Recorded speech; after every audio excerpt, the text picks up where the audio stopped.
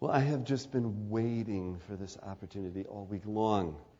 I was tormenting poor Pastor Carol this week over and every time I'd walk by her office, on my way down to Liz's office for something, I'd stop. I'd say, "Can I preach right now?" Because I've just been so looking forward to the opportunity to share with you and to begin this study that we're going to be doing together for the next indeterminate amount of time. Let me just give you a little bit of broad context, first of all. This past spring, as you know, for the last 2.5 years, we've been talking about shift, which is this sort of a displacing and a repositioning. It's a moving of foundation stones in our hearts, and it's an intensification and it's an acceleration. It's a preparation to receive the inheritance of the Lord and to release His outpouring. And by the way, I feel like the Lord is beginning to stir a new word in my spirit for those of you that have been waiting for us to hear a new word from Shift. The Lord is stirring one, and I will be sharing that in months to come. But this last spring, I had this sense in my spirit, as we'd been preaching a series of messages on strategic shifts, I heard the Lord speak into my heart that what He is truly looking for is more than just a strategic shift. He's looking for a radical shift.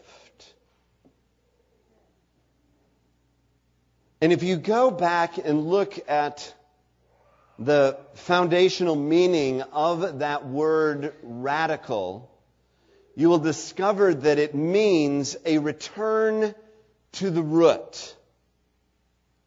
It's actually, we think of it as frequently in terms of radical as going off in some new direction that's never gone before. However, radical really has to do with returning to foundational roots.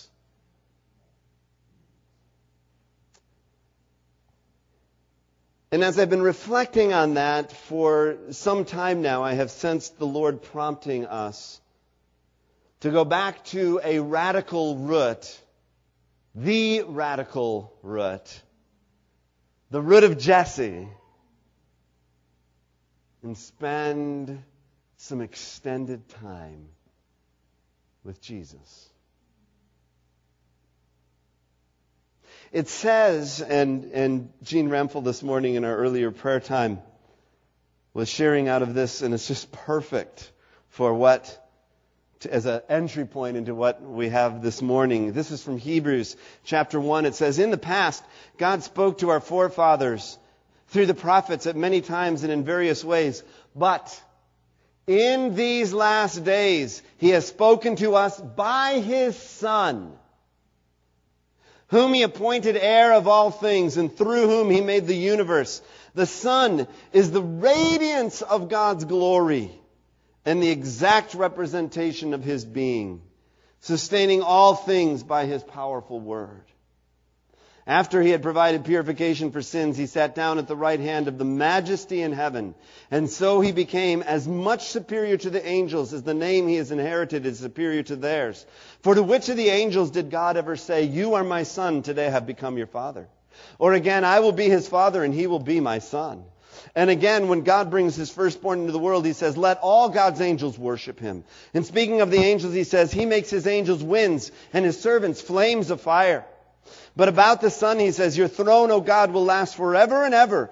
And righteousness will be the scepter of your kingdom. You have loved righteousness, hated wickedness. Therefore, God your God has set you above your companions by anointing you with the oil of joy.' He also says, 'In the beginning, O Lord, you laid the foundations of the earth, and the heavens are the work of your hands. They will perish, but you remain. They will all wear out like a garment. You will roll them up like a robe, like a garment that will be changed. They will be changed, but you remain the same, and your years will never end.' To which of the angels did God ever say, 'Sit at my right hand until I make your enemies a footstool for your feet'? Are not all angels ministering spirits to serve those who will inherit salvation?" So this morning, in obedience to the prophetic word of the Lord, and in obedience to His invitation to us to return to the root and experience radical shift in our lives. This morning we are launching a study of the Gospel of Mark, which I have entitled simply, Good News, Great Story. So if you have your Bible, I'm going to invite you to turn with me to the Gospel of Mark, which is the second book in the New Testament. If you don't have a Bible with you, may I please encourage you to take advantage of the Bible that is located conveniently right in front of you in the pew, and turn to page 706 in the Pew Bible so that you can follow along this morning with the text. I really like the sound of pages turning. I like that the feel of having the text in your hands. I recently just got a new Bible, and I'm still finding my way around it. My old Bible it sort of fell apart. So I was no longer able to utilize it. But I just love, there's just something just wonderful about interacting again with the text of the Lord. So this morning we're launching into this study of the Gospel of Mark, and I want to begin with some sort of just foundation stones for our study, just to give you some basic background on the facts about this Gospel of Mark. And to do that, we first need to just answer a very simple question: what is a gospel? Now, let me encourage you, please, as well, in addition to the sound of pages turning, I love the sound of pens scratching on paper. It delights my heart. And I would encourage you, because over the next, we're going to be just kind of walking through the text over the next many months, and a real opportunity here for you to get sort of a comprehensive look at this book. Now, why? First of all, maybe let me answer this question even before we get to what is the gospel. Why are we studying Mark in particular? Well, let me. I'll wait with that one. We'll get to that question in just a moment. Let me go to this first question: what is a gospel? Well, as the title of my message already gives you a hint, a gospel is good news and a great story. It literally means good news. It's an announcement, a proclamation of something that has happened that is momentous and historical in nature. Gospel was understood. There was some background at that time for this word gospel, but when it comes to the New Testament and the writers of the Gospels about Jesus, they take a word that was somewhat familiar and use it for their own purposes, specifically and particularly to speak of the good news and the great story about Jesus Christ. It is a proclamation, a herald, an announcement of Jesus. It is not simply a biography. It's not simply a history. It is those things, but it is much more than those things. It is actually an announcement and a proclamation of Jesus. It is additionally, it's about Jesus, and it is the very words and preaching and proclamations of Jesus. It's the preaching of Jesus Christ and God's saving power accomplished through Him for all who believe. So it is a proclamation about Jesus as well as the preaching of Jesus. It encompasses His words. It encompasses His message. But lastly, and perhaps most significantly and importantly for us to understand, and this is the very Scripture's own understanding of what the gospel is. The gospel is a message that carries the power and living presence of Jesus. It's a message that carries the power and living presence of Jesus Christ. When we begin to interact with the Gospels, we're not simply looking at words on a page. We are actually having a right now encounter with the power and presence of Jesus Christ.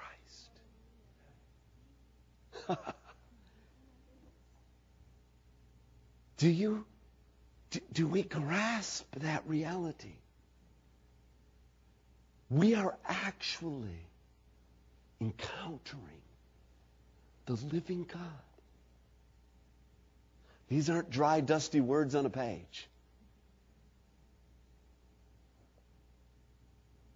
These words carry the presence of Christ, speaking to us today. Now, who is Mark? That's our next question, just to get us oriented around the facts. First of all, it's important to know that nowhere in the transcript, nowhere in anywhere within the gospel, does it say that the writer is Mark. The heading that you have in your Bible says Mark. That isn't in the manuscript. However, from the very earliest times, and the earliest historians, and all the way the tradition of the church, way back, from the very beginning, it was recognized and understood by all that the writer of this particular gospel is Mark. And as we find out, there are a number of places in the Scriptures that speak about Mark. He actually shows up in a number of locations. He first shows up in his own gospel at the end, and he's known as John Mark. And he shows up here in Mark 14, unnamed, but again, understood as the very same person. It says, a young man wearing nothing. This is when Jesus is being arrested. Remember? In the Garden of Gethsemane, he's being arrested. And there was a young man there wearing nothing but a linen garment, was following Jesus. When they seized him, he fled naked, leaving his garment behind. This is our John Mark, showing up first here in his own gospel. He shows up again in the book of Acts. When this had dawned on him, he went to the house of Mary. This is speaking of Peter, the mother of John, also called Mark, where many people had gathered and were praying. It's understood, again, in tradition that it was the upper room, that Mary was the owner of the upper room where the disciples had gathered for waiting for Pentecost and the day of Pentecost. It's where the early church gathered frequently there in Jerusalem. And Mary was John Mark's mother. And so Mark was there from the very beginning. He was there with Jesus. He was there with the early church. And he was there when the early church began its mission outreach. It says the two of them, this is speaking of Barnabas and Paul, sent on their way by the Holy Spirit, went down to Seleucia and sailed from there to Cyprus. This is when they're leaving from Antioch on the first missionary journey. When they arrived at Salamis, they proclaimed the word of God in the Jewish synagogues. John was with them there as their helper. This is John Mark again. Now you know what happens next is that in the midst of that first missionary journey, Mark leaves the group. From Paphos, Paul and his companions sailed to Perga and Pamphylia, where John left them to return to Jerusalem.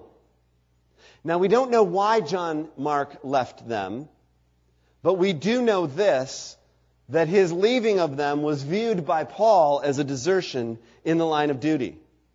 And in fact, one of the infamous things that we know about Mark is that he was the one who caused a separation between Barnabas and Paul. It's recorded for us in Acts 15.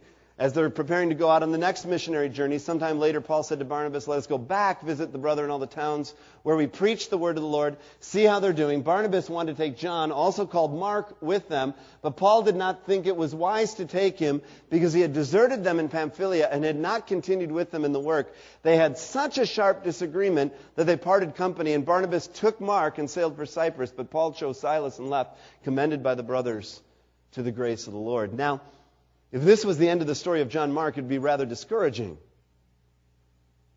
I mean, how would you like to be known as the one who caused the rift between Paul and Barnabas? And that would be the moniker that would follow you for the rest of your life. But wonderfully, and this is a whole sermon of its own, which I will do my best to endeavor not to preach to you this morning, is that it's not the end of the story, because God is the great God of second chances. And we find out that it says in Colossians 4:10, Paul writing says, my fellow prisoner Aristarchus sends you his greetings, as does Mark, the cousin of Barnabas. You have received instructions about him. If he comes to you, welcome him. Paul goes on to say, and so do Mark, Aristarchus, Demas, and Luke, my fellow workers. And even more importantly, in 2 Timothy, he says, only Luke is with me. Get Mark and bring him with you because he's helpful to me in my ministry. 2 Timothy 4:11. So at some point, there was a restoration between Mark. There was a reconciliation between him and Paul. And he's become a fellow worker, a co-laborer. In fact, more than that, bring him to me because he's helpful to me in my ministry. One other thing, very significant thing that we need to know about Mark, in addition that we have found that he's a cousin to Barnabas and a co-laborer of Paul, he's also a collaborator with Peter. In Peter's first letter, he says, she who is in Babylon, chosen together with you, sends her greeting, and so does my son, Mark. In fact, scholars would say, as they study the gospel, as they've studied the Gospel of Mark, and as you look into it, you will find that there is a strong correlation between Mark and his presentation of his gospel and the teachings of Peter.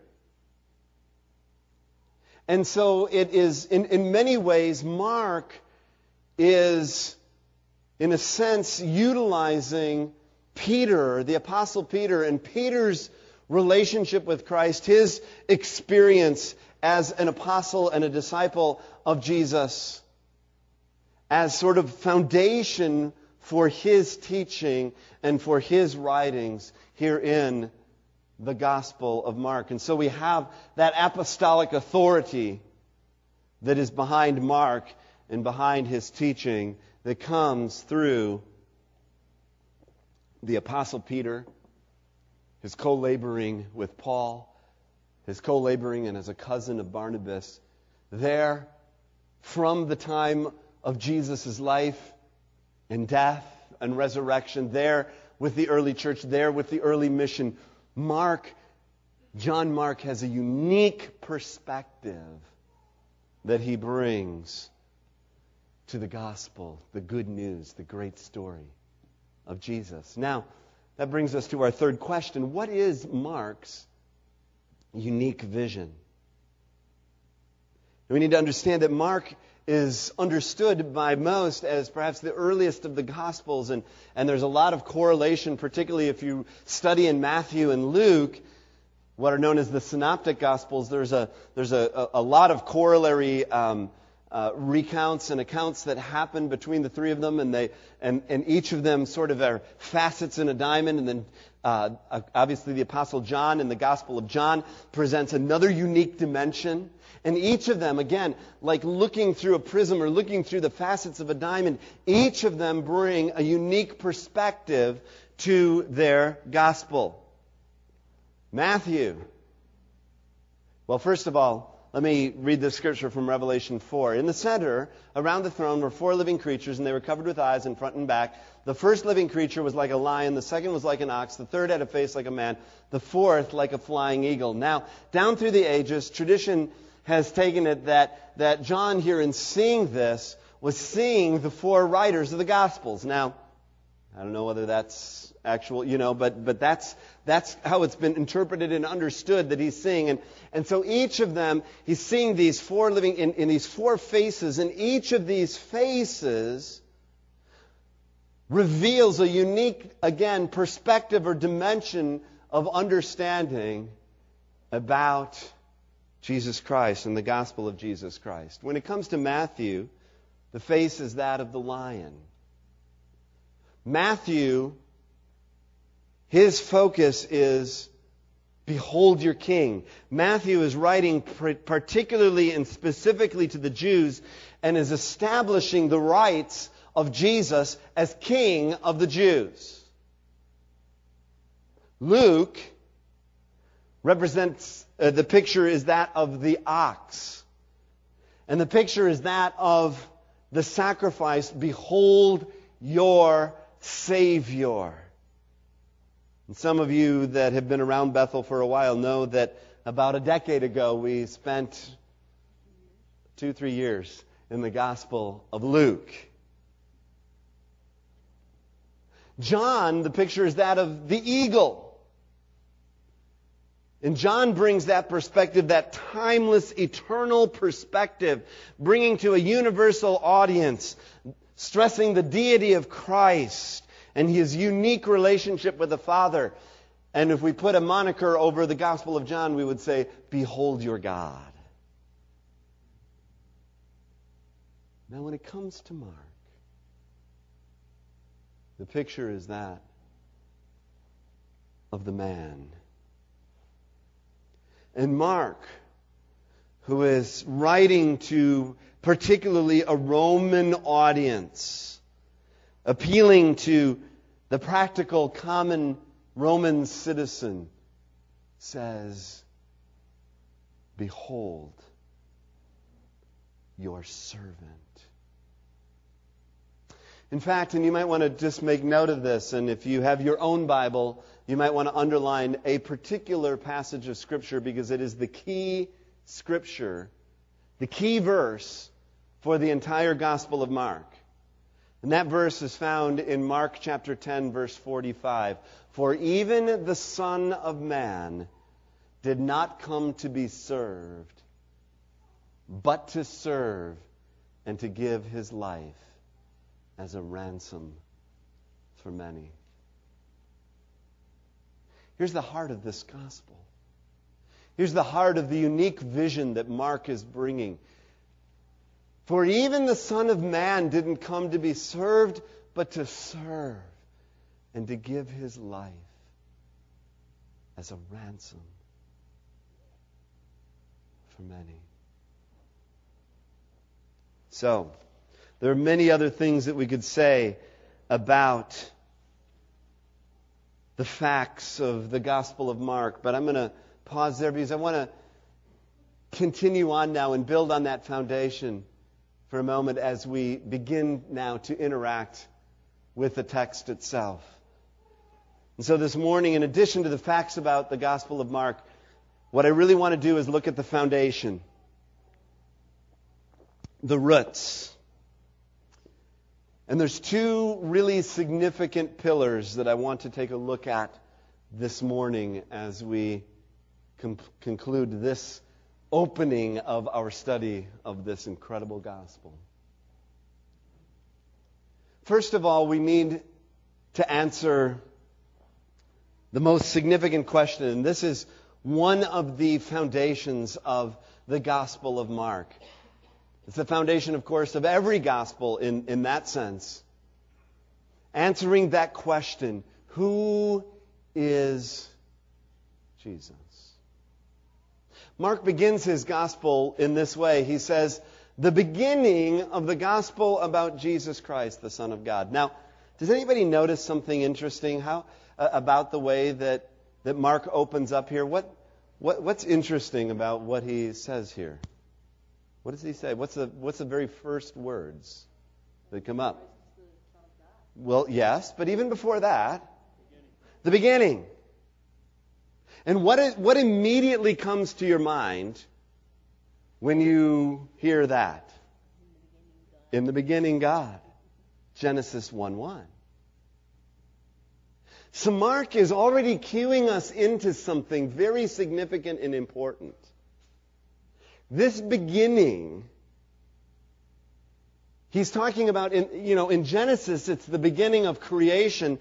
Mark now is heralding to us that there is a new beginning. There is a recreation that is coming. And it's in the heralding and pronouncement and proclamation of Jesus Christ. And so as we consider this radical shift, returning to the root, we are in essence returning to the beginning. The very beginning. In the beginning, the gospel about Jesus Christ, the Son of God. Who is Jesus? Jesus' name, Yeshua, is salvation. It's from Joshua. It's the etymology is the same as Joshua. It's God is Yahweh is our salvation.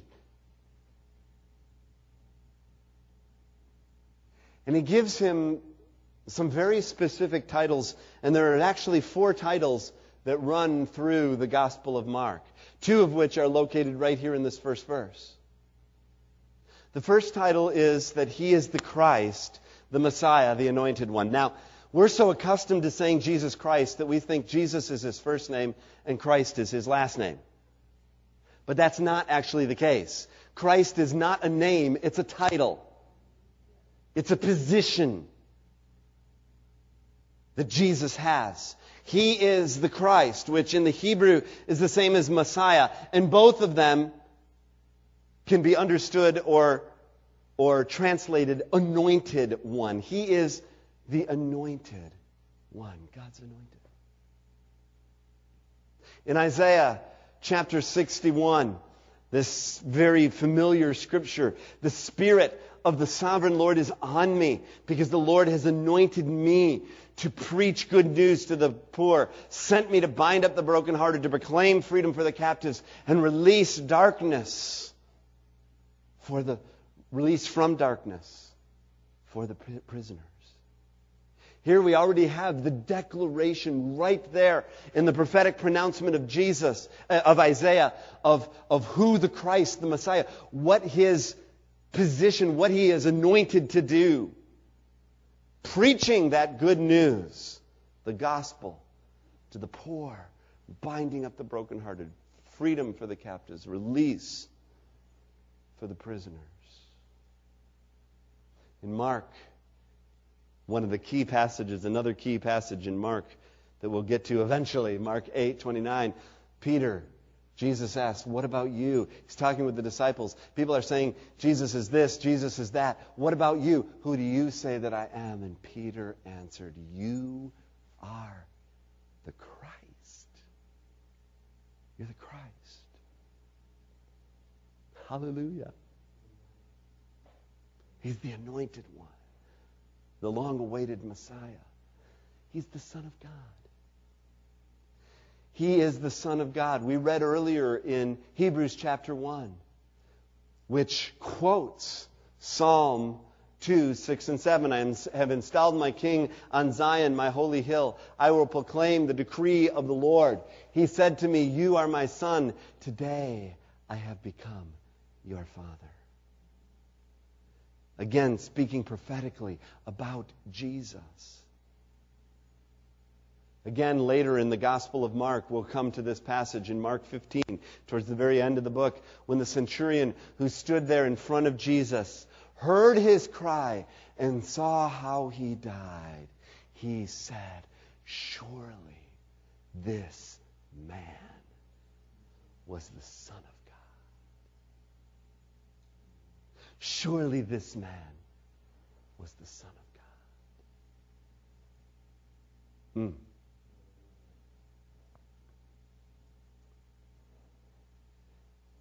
Now, the title that Jesus particularly in the Gospel of Mark here, most frequently gives to himself is the title, the Son of Man.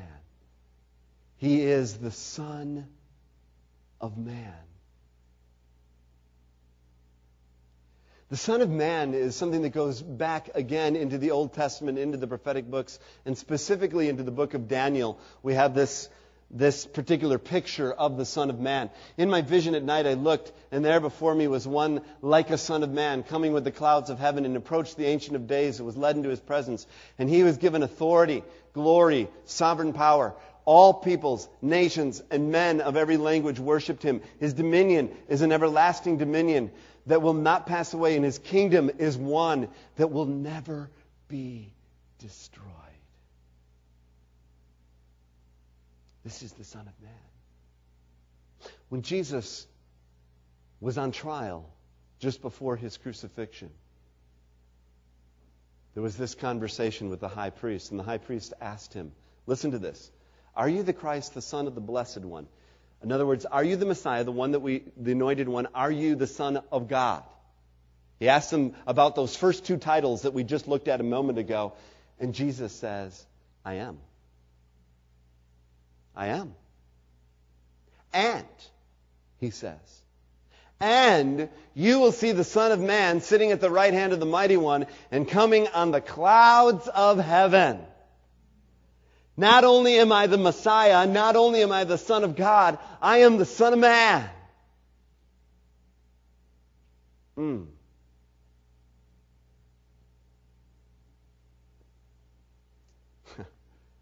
know why I'm thinking of Millie Iverson, who always, just when captivated by these pictures, she'd just say, don't you just love him? Don't you just love him? I just want you to fall in love with him today again. This Jesus, he's the anointed one, preaching the good news to the poor, giving to us the hope of release and restoration. He is the very Son of God who inherits the nations. He is the Son of Man with all authority and dominion and power. And this same Jesus is also the servant. And here again we get to that unique vision that Mark brings to us. He is the servant.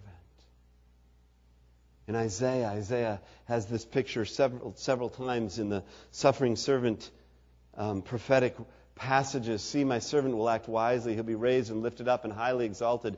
Just later on in that passage, he says that it was the Lord's will to crush him, cause him to suffer, and through the Lord make his life a guilt offering. He will see his offspring and prolong his days, and the will of the Lord will prosper in his hand.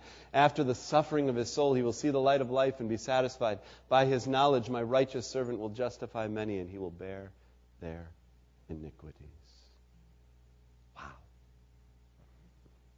Wow.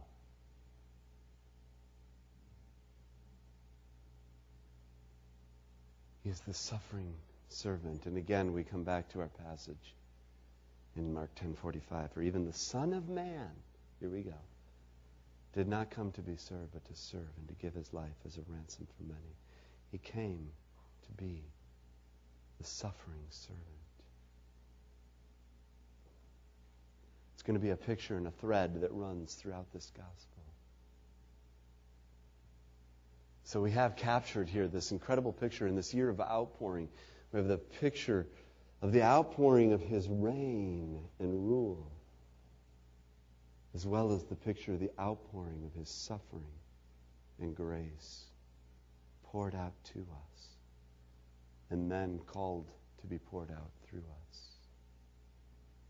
Which brings us to the second foundation pillar that we need to look at this morning. Who is Jesus, and what response then is required of us? What's the response that is required once we get in touch with who this Jesus is? What are we called to? What's the response that we are invited into? And again, Mark begins his gospel in this way. now verses 2 through 8 at the beginning. So if you've got your text out, read along here. It is written in Isaiah the prophet, I will send my messenger ahead of you who will prepare the way, a voice of one calling in the desert. Prepare the way for the Lord, make straight paths for him. We read a portion of that this morning in Isaiah 40. That actually, this is not uncommon for them to use this sort of appellation. The actual first text there, I will send my messenger ahead of you who will prepare your way, comes out of Malachi 3:1. And then a voice of one calling in the desert, prepare the way for the Lord, make straight paths for him, coming from Isaiah chapter 40. And so John came. This is John the Baptist now, baptizing in the desert region, preaching a baptism of repentance for the forgiveness of sins. And the whole Judean countryside and all of the people of Jerusalem went out to him, and confessing their sins, they were baptized by him in the Jordan River. And John wore clothing made of camel's hair with a leather belt around his waist, and he ate locusts and wild honey. And this was his message: after me will come one more powerful than I, the thongs of whose sandals I am not worthy to stoop down and untie. I baptize with water, but he will baptize you with the Holy Spirit. Very simply this morning, and we really are at the roots here this morning, this radical shift, returning to those roots in our response. The first is this: repent. Repent. Repentance means to turn from the direction you're going and return to the Lord. In Hosea chapter 3, verse 5, it says, afterwards the Israelites will return and seek the Lord their God and David their king, and they will come trembling to the Lord and to his blessings in the last days. This is the heart of repentance, is returning and seeking the Lord. It means a repenting from our self-righteousness, that I can earn my way into God's favor. But a recognition that it isn't simply enough that I'm a, quote, good person. That my self-righteousness is before God as filthy rags. It's a repentance from my judgmentalism, where I stand as the jury and judge over the lives of those around me, rather than releasing them into the hands of God. It's a repentance from that judgmentalism. I mean, John here and in the other scriptures, it talks about him speaking to the Pharisees and to those who are the religious ones, saying, you brood of vipers. I mean, he's talking to them in the midst of their judgmentalism, their religiosity,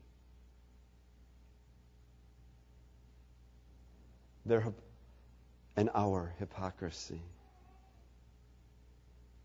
Hypocrisy being defined as the gap between where we are and where we ought to be. And by any measure or definition, every single one of us in this room is a hypocrite and struggles with hypocrisy. But repentance calls us to turn away from that hypocrisy and towards the Lord. Is the gap growing wider, or is the gap growing narrower in our lives? Repent.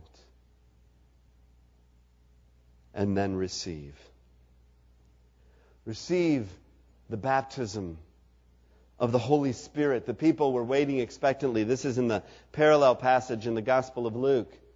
We're waiting expectantly, and we're all wondering in their hearts if John might possibly be the Christ. And John answered them all, I baptize you with water, but one more powerful than I will come, the thongs of whose sandals I am not worthy to untie. He will baptize you with the Holy Spirit and with fire. His winnowing fork is in his hand to clear his threshing floor, to gather the wheat into his barn, but he will burn up the chaff with unquenchable fire. And with many other words, John exhorted the people and preached the good news to them. What is that good news? That good news is to repent and turn to Christ and receive His baptism. that comes, the baptism of the Holy Spirit that comes with wind and with fire. The wind of life and the fire of purity and revelation. Again, the picture here in the threshing floor, this bare spot that is there, and the winnowing fork taking the grain, and after it's been crushed, then taking it and throwing it into the air, and the wind blows away the chaff. And what remains is life of the seed, and the chaff is burned up. And whatever in our lives that cannot be purified, the fire of the Spirit comes and destroys. And whatever the fire cannot destroy, it purifies. And He reveals to us again. And John the Baptist is saying, there is one coming. I'm not the one, but I am pointing to the one who I am not even privileged, I'm not even honorable enough to untie the thongs of His sandals, to do the thing that only a servant would do, not even a disciple, a servant. I'm not even worthy to do that. But this one who is coming, He will reveal the fullness of the plans and purposes of God to you. So this morning the invitation is this, to return and seek the Lord. Return and seek the Lord. Return and seek the Lord. That's the repentance, the call to repentance, knowing that with that call to repentance, there is the proclamation of forgiveness and freedom that comes as a part of that. That's the call to baptism. That's why we're having a baptism service next Sunday morning, as we do on a periodic basis, because it gives us an opportunity to, in a very concrete way, step into the reality of that repentance. And you are invited and encouraged today. If you've not taken that step in obedience and in faith, in response to the word of the Lord, I encourage you today, be baptized. Scripture says, Jesus, repent and be baptized, was the declaration of the apostles. The encouragement that is given to us. And receive the fullness of the Spirit in your life. A fresh baptism of His life and purity and power and revelation of His fire and wind.